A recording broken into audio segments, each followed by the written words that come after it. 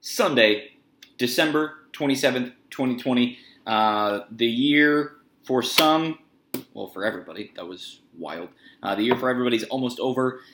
Depending upon the way you looked at it, a lot of people, they took that time that they had in their homes, they had in their houses, absolutely grinded it out. Other people got some things done that they needed to do. So, depending upon outlook, I hope you had a very strong end to your 2020. Of course, I'll be talking to you again before the end of 2020, but I always like to give pep talks. So, first things first, we have our fresh episode that's out. It's a perfect time for the weekend. So, if it's a Sunday, which it is today, right now, when we're recording this, that make sure to go and check out our brand new episode. It's the only one with dates not in it. It just has a real name to it. And those drop every Thursday. Now, I want to start off with a couple things. Top 5 is our best 5 things that we want to see going into the day, or things that we need to be paying attention to. Crazy shit, anything like that. Number 1, Urban Meyer for the NFL. Reports are coming out that NFL teams are eyeing Urban Meyer. Well, that's fine. I'd also like to be dating Scarlett Johansson. Sorry, Colin Jost. I'd like to date her. I mean, come on, people. If he wanted something, he'd be staying in college football, because your greatest coaches know where their wheelhouse is. Nick Saban. And even Pete Carroll to some extent. Now, he does have a Super Bowl, so he's one of the guys to be able to bridge the gap. And then you have plenty of guys that failed. Chip Kelly failed. Harbaugh, the opposite, but looking like a fail right now. Urban Meyer knows where his wheelhouse is. He can always go to Fox, get a huge bag of cash, and he actually doesn't have nearly the amount of stress as he does on game day. Still works weekends. I don't think he cares about that. He can go back to college at any time. He can go to monster schools. He can go to Notre Dame. Yes, Notre Dame fans, he can go to Notre Dame. Does he want to? No. Recruiting restrictions. It's wild. USC, he could walk into Texas tomorrow. He could kick Dan Mullen out at Florida and go back to Florida if he wanted to. I don't think Ohio State would take him back right now, considering Ryan Day is actually doing pretty good. So, and I think that would just be way too wishy-washy. Keep in mind there are a lot of openings for him. So, if he wanted something, he'd be back in college.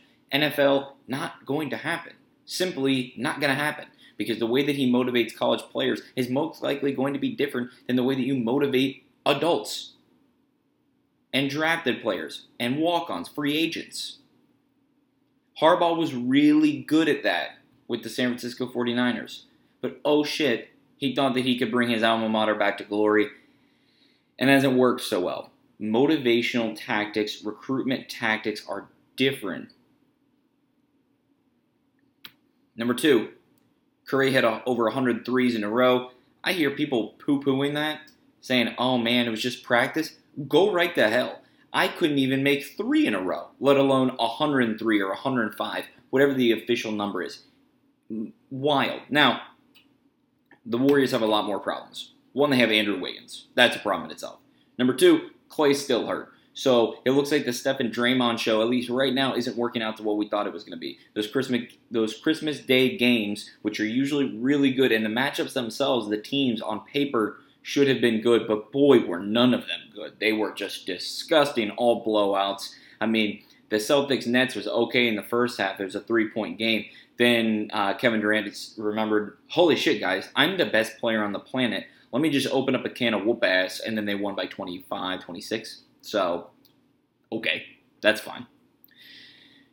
Because Steph Curry is still one of, if not the best catch-and-shoot shooters from anywhere on the court in the league. Klay was up there. Luka's up there. You have plenty of guys. I'm blanking on the white guy with bad hair from the Heat. Let me figure this out. Wow. No. I Googled Heat Miser on accident. So, and the first person that came up was Tyler Hero. That's not who I'm... Duncan Robinson. Thank you. Duncan Robinson's 3-point percentage is insanity. So, he does not get enough respect because he's on the Heat and people don't pay attention to them.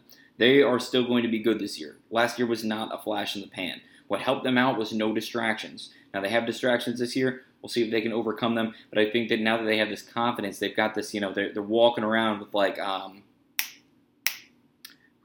with like Stan Marsh from South Park when he put his balls in the wheelbarrow and he was just wheeling them around everywhere. That's the Heat right now because they have nothing to lose and they're doing so well at it. Number one, they're an amazing team. Number two, they're a fun team to watch. And number three, the team chemistry, which is why the Sixers aren't working, even though they have more talent than the Heat. Shout out Jimmy Butler. Team chemistry is so damn important. That's what you could have even said about the Celtics' big three, is that those guys should not have been able to work together, but they realized that if, hey, I score 5 less points a night or I get 2 less rebounds a night, but we're actually in the finals, let's get this shit done. Easy. Kawhi Leonard's going to be out for about, they said a couple days. With Kawhi, I'm going to give it a week. He had a collision, I think it was with Serge Ibaka in the fourth quarter, requires 8 stitches in his mouth. It's not really something you need to play basketball. Oh, wait, sorry, it is. Screaming, communicating is one of the biggest parts to basketball. So I give it a week. A healthy person, which Kawhi's extremely healthy because he's a cyborg, not even a human, the mouth can heal really quickly. So depending upon the size of those 8 stitches, we'll see. But I expect next week, or maybe he'll just take it off and say, hey, you know what, I'll see you boys in January. Whatever. Respect it. Respect it. Number 4, Liberty versus Coastal. Whoo! Settling for field goals always bites you in the ass. And that's exactly what Coastal Carolina did. Liberty took advantage, called the upset, and now myself included, I now have to shut up about saying that Coastal deserved much, much more respect than they got. I thought they did. I thought they deserved it. Maybe they just didn't care because this game meant absolutely nothing to them or any of their draft stocks. I guess that's a spin zone they can have, but it's a shitty argument because these guys always want to win. There's a reason why you're Division I NCAA football player. It's because you're some of the best at your age at your craft, and you want to go out there and kick ass. Simple as that. Number 5, NFL Sunday. NFL Sunday. Colts, Steelers, Browns, Jets, Ravens, Bengals. That's your AFC really picture because we already saw the Raiders and the Dolphins last night. Go right to hell, John Gruden. You've disappointed me once again. And then the NFC Beast is still wildly up for grabs. Dwayne Haskins is getting the reins against the Panthers today. Don't ask me why. Don't ask me why. Maybe it's because the only guy they have, but I still don't think that cares. I still don't think that matters.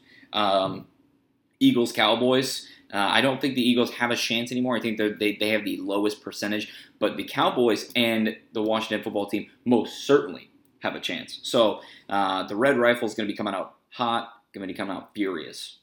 Catch out for those. The NFC Beast is just fun to watch. I'm not saying that they're the best team. Am I saying they're going to get bounced in the first round?